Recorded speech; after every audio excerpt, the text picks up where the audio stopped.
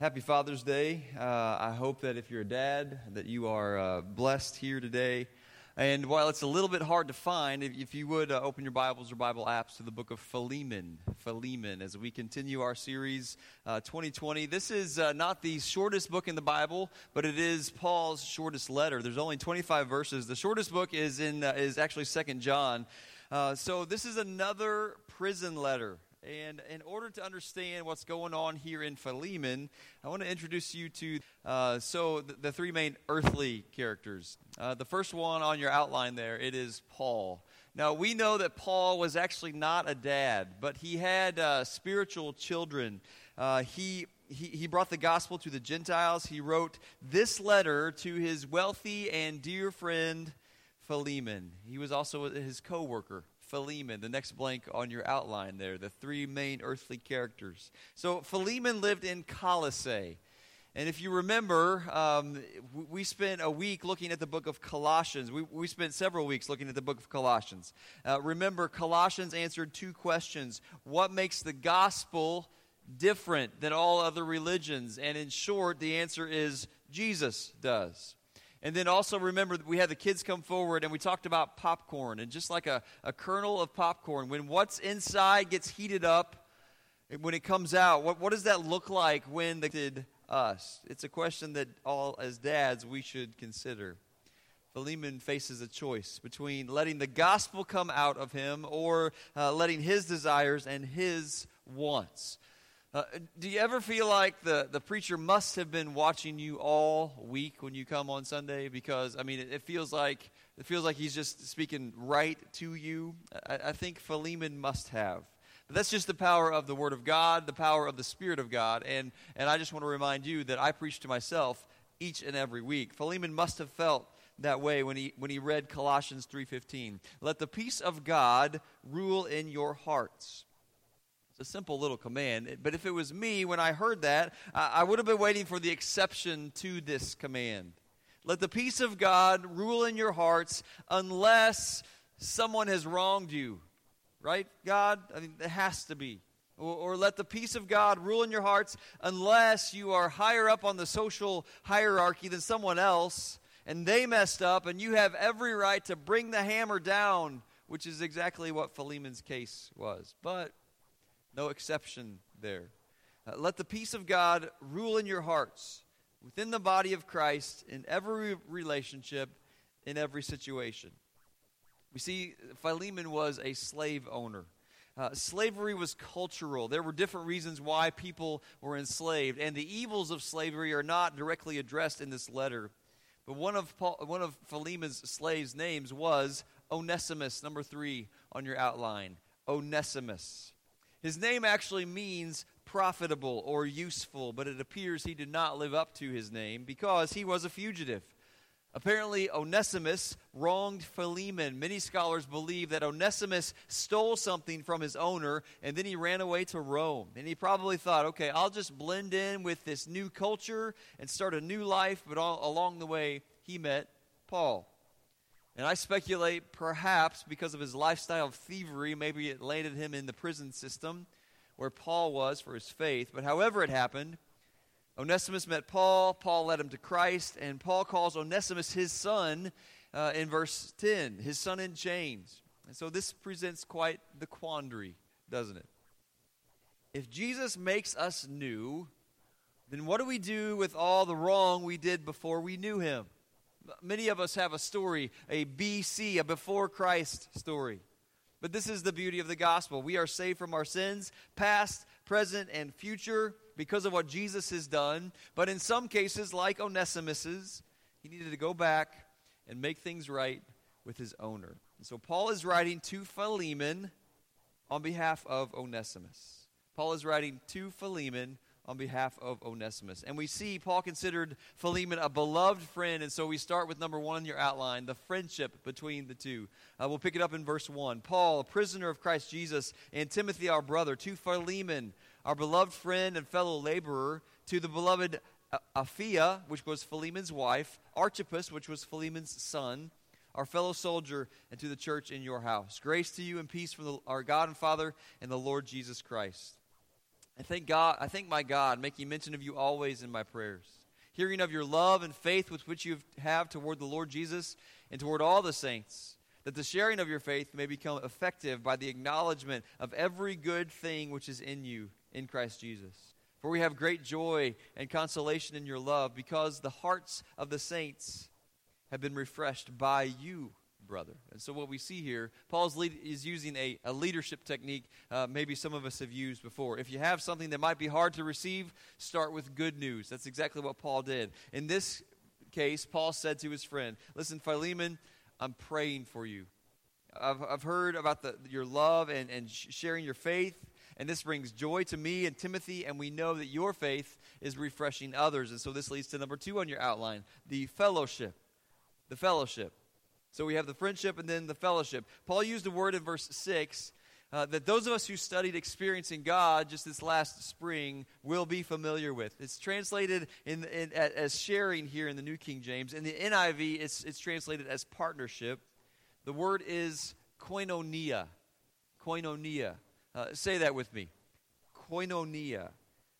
Those who have done that study before, do you remember what it means? You can write it down. Koinonia is intimate fellowship. Intimate fellowship. So verse 6 there, that the sharing, the koinonia, the intimate fellowship of your faith may become effective by the acknowledgement of every good thing which is in you in Christ Jesus. So when we read it in context, it may be easy to miss the strength of this word. Koinonia is used to describe the deepness of our relationship with God through Jesus, the fullest possible relationship with God that then leads to intimate fellowship with each other. We've experienced it. We see examples of this in the early church and throughout the New Testament. Now, in Experiencing God, Henry Blackaby spent almost an entire week talking about how koinonia first affects our relationship with God, then our relationship with each other, and then even across denominational lines. So beyond accepting Jesus as our Savior, how do we get to that point where we experience true koinonia, the fullest possible intimate fellowship with God and across every other relationship? Well, Blackaby offers 4 essentials, and so we're gonna look at those. It starts with our priorities. First, we have to love God with our total being. We have to love God with our total being. Matthew 22, 37, 38. Jesus replied, "Love the Lord your God with all your heart and with all your soul and with all your mind. This is the first and greatest commandment." And so in context, the opposition was mounting against Jesus. They were wanting to test him and catch him in a mistake. And one of the scribes asked him, "Okay, Jesus, what's the greatest commandment? Which one is most important?" And so Jesus said, "Love the Lord your God with everything you are." All our spiritual depth, the way we handle struggles and temptations, how we look at life, all depend upon what place God has in our lives. So let's connect the dots. Follow me here. If we love God with all our hearts, souls, and minds, then John 14:15 becomes true of us. It says, "If you love me, keep my commandments." If you love me, keep my commandments. Now, one of these commandments that applies to Philemon, it may apply to your life as well. It's found in 1 John 4:21. This commandment we have from him, that he who loves God must love his brother also. And so just in case you were wondering, the word for love there is agape. We've seen it before. Not self-seeking, not conditional, God-like love. And so if you say that you love God like this, then you must also love your brother like this. We can all testify of the other things that we can put in the place of God. When the cares of this world, when what 1 John 2:15 and 16 classify under the lust of the eyes, the lust of the flesh, and the pride of life become our main focus, that's when we put God in the back seat. We don't love him with all of us, and then our other relationships start to unravel. And so in order for koinonia to happen, it's essential to love God with all that we are above everything else. So verse 6 there in Philemon, in order for the koinonia of your faith to be effective, you have to love God with all that you are. Secondly, we must submit to God's sovereign rule. Submit to God's sovereign rule. Sovereign means over and above everything.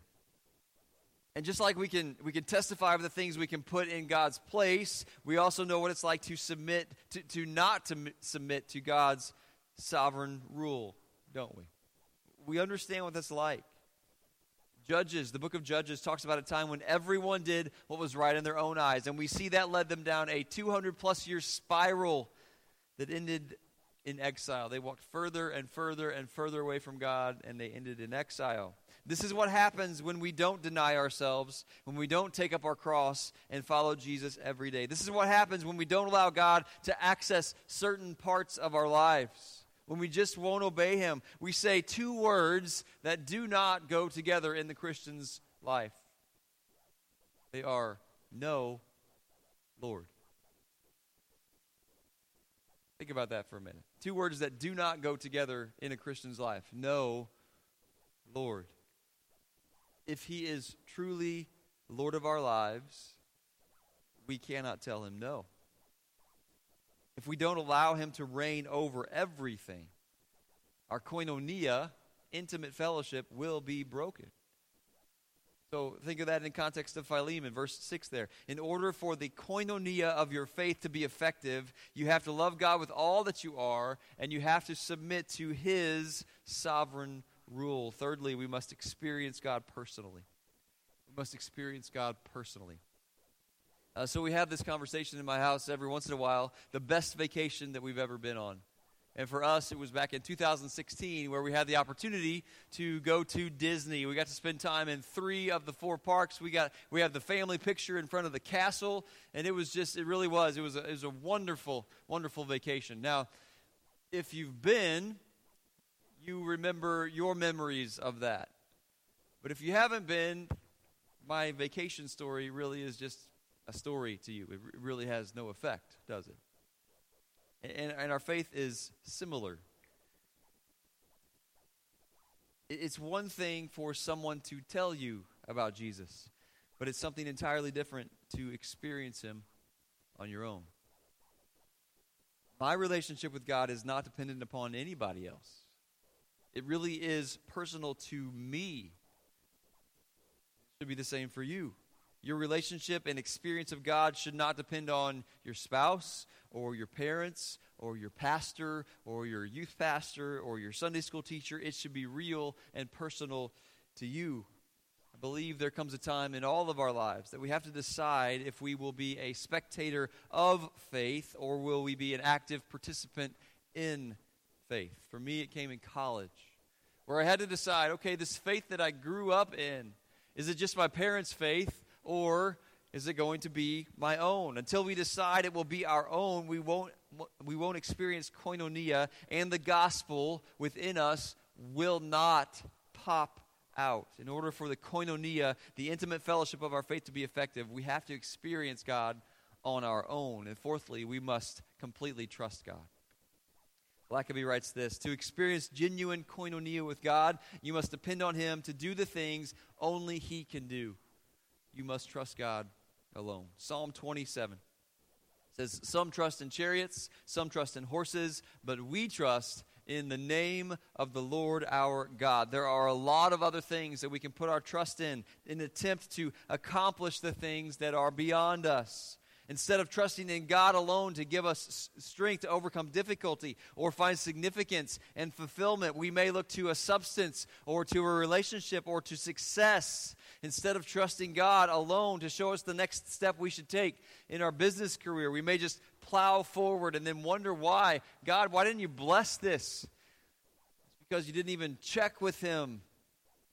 Didn't even check with Him before we took a step. Instead of trusting God alone to help us forgive someone, we may just attempt to keep our minds busy so that we don't have to face the real issues. Life is constantly throwing things at us that we cannot handle on our own. What are we going to trust in to get us through? If we are trusting in God alone, if we experience God personally, if we submit to God's sovereign rule over our lives, if we love Him with everything we are, then we experience true, effective koinonia of our faith. And so this was a test for Philemon. This was a test for Philemon. Did he love God above vengeance, above what was stolen from him? Was he allowing God to rule his heart, or would the feelings of betrayal and anger rule his heart? Had Philemon truly experienced God on a personal level, or was he just a spectator in the early church? Listen, church leaders are more than capable of just being spectators of the faith. Did he trust God to make this right? Did he trust that God could overcome those feelings of hurt and anger in his heart? Or did he really believe that they were just beyond what God could handle? Many times, even if we don't say it, we say it with our actions. Verse 4 again there in Philemon. I thank my God, making mention of you always in my prayers, hearing of your love and faith which you have toward the Lord Jesus and toward all the saints, that the koinonia of your faith may become effective by the acknowledgement of every good thing which is in you in Christ Jesus. For we have great joy and consolation in your love, because the hearts of the saints have been refreshed by you, brother. Would the koinonia Philemon claimed to have with God be evident in koinonia with his brother Onesimus? That leads to the effect. We have friendship, we have fellowship. Number 3 is the effect. Look at verse 8. Therefore, though I might be very bold in Christ to command you what is fitting, yet for love's sake I rather appeal to you. Being such a one as Paul, the aged, now also a prisoner of Jesus Christ, I appeal to you for my son Onesimus, whom I have begotten while in my chains, who once was unprofitable to you, but is now profitable to you and to me. I'm sending him back with you. Therefore receive him, that is, my own heart. In other words, receive him as you would receive me, whom I wish to keep with me, that on your behalf he might minister to me in my chains for the gospel. But without your consent I wanted to do nothing, that your good deed might not be by compulsion, as it were, but voluntary. For perhaps he departed for a while for this purpose, that you might receive him forever, no longer as a slave, but more than a slave, a beloved brother, especially to me, but how much more to you, both in flesh and in the Lord. So the next blank on your outline, koinonia is a call for reconciliation. Koinonia is a call for reconciliation. That is at least one of the effects. And we need to understand the audacity of Paul's request.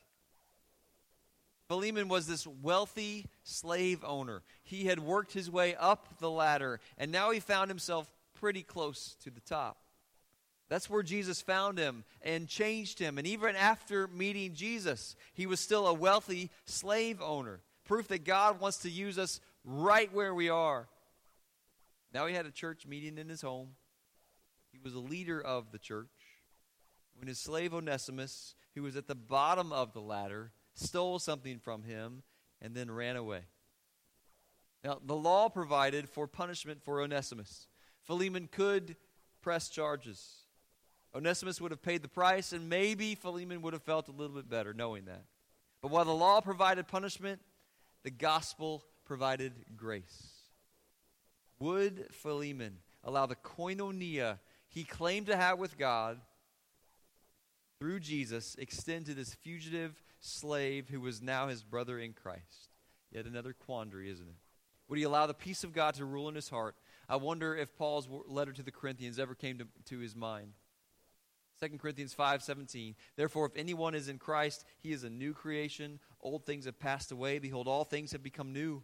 Now all things are of God, who has reconciled us to himself through Jesus Christ and has given us the ministry of reconciliation. That is, that God was in Christ, reconciling the world to himself, not imputing their trespasses to them, and has committed to us the word of reconciliation. Reconciliation, a word that means made right. It is the foundation of the gospel. Because of Jesus, we have been made right with God. Now we are to pass on that reconciliation to others. Is it easy? Absolutely not. Is it impossible? Only if we attempt to accomplish it on our own power. Our koinonia with God helps us see followers of God as equal partners in the body of Christ, and therefore reconciliation is a must. There's a word there in 2 Corinthians 5:19 that connects with Philemon. Notice that word imputing. Imputing. This is a money term, and it can be good or it can be bad. Think of it like credit. If someone takes $1,000 and puts it toward your account, it was imputed to you. Now, in theology, to impute is to ascribe righteousness to something that did not deserve it on account of someone else. So this is the reality of the gospel. God looks at my spiritual account. It is empty. I am bankrupt. I have nothing in it to pay the debt that I owe. Not a chance. But over here, there's an account of Jesus. He has plenty. He never runs out. So God takes what he has and he applies it to my account. Therefore, I have enough. Enough to be made right in the sight of God. He credits it to my account. What Jesus has is credited to my account. Notice the same picture in Philemon. Verse 17. Again, this is Paul writing. If then you count me as a partner, receive him as you would me. But if he has wronged you or owes you anything, put that on my account. I, Paul, am writing with my own hand. I will repay. Not to mention to you that you owe me even your own self besides. Yes, brother, let me have joy from you in the Lord. Refresh my heart in the Lord. And so we see these more than just characters in an ancient story of betrayal. These three are players in our story. These three are players in my story. Hello, my name is Onesimus. I'm the one who was a slave to sin, a slave to my choices. I'm the one who stole from Philemon, who is, in this story, a picture of God. He's not God, but he is a picture of God. I stole from God, and then I ran away. But that's when I met Jesus, who is pictured in Paul, who stepped in on my behalf and mediated between me and God and imputed what he had to my account. If he hadn't stepped in, I never would have been made right with God. So even the shortest of Paul's letters just oozes the gospel. The main characters are a picture of me, God, and Jesus. Actually, we don't know how this story ends. But because of all we've seen here today, I believe Philemon accepted Onesimus. He received him not as a slave, but as a brother. Verse 21 says this, having confidence in your obedience, I write to you, knowing that you will do even more than I say. But meanwhile, also prepare a guest room for me, for I trust that through your prayers I shall be granted to you. Farewell. As we go into a time of invitation, would you just bow your heads and close your eyes and answer the two questions that we always like to answer at this time? What has God said to you through his word, through his Holy Spirit? What are you going to do about it?